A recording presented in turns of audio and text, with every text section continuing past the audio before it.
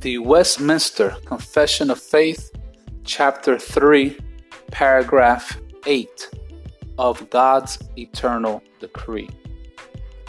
The doctrine of this high mystery of predestination is to be handled with special prudence and care, that men, attending the will of God revealed in His Word, and yielding obedience thereunto, may, from the certainty of their effectual vocation, be assured of their eternal election.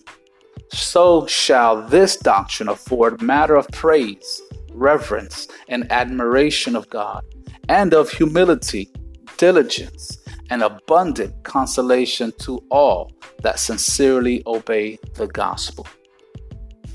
The Westminster Confession of Faith, Chapter 3, Paragraph 8 of God's Eternal Decree.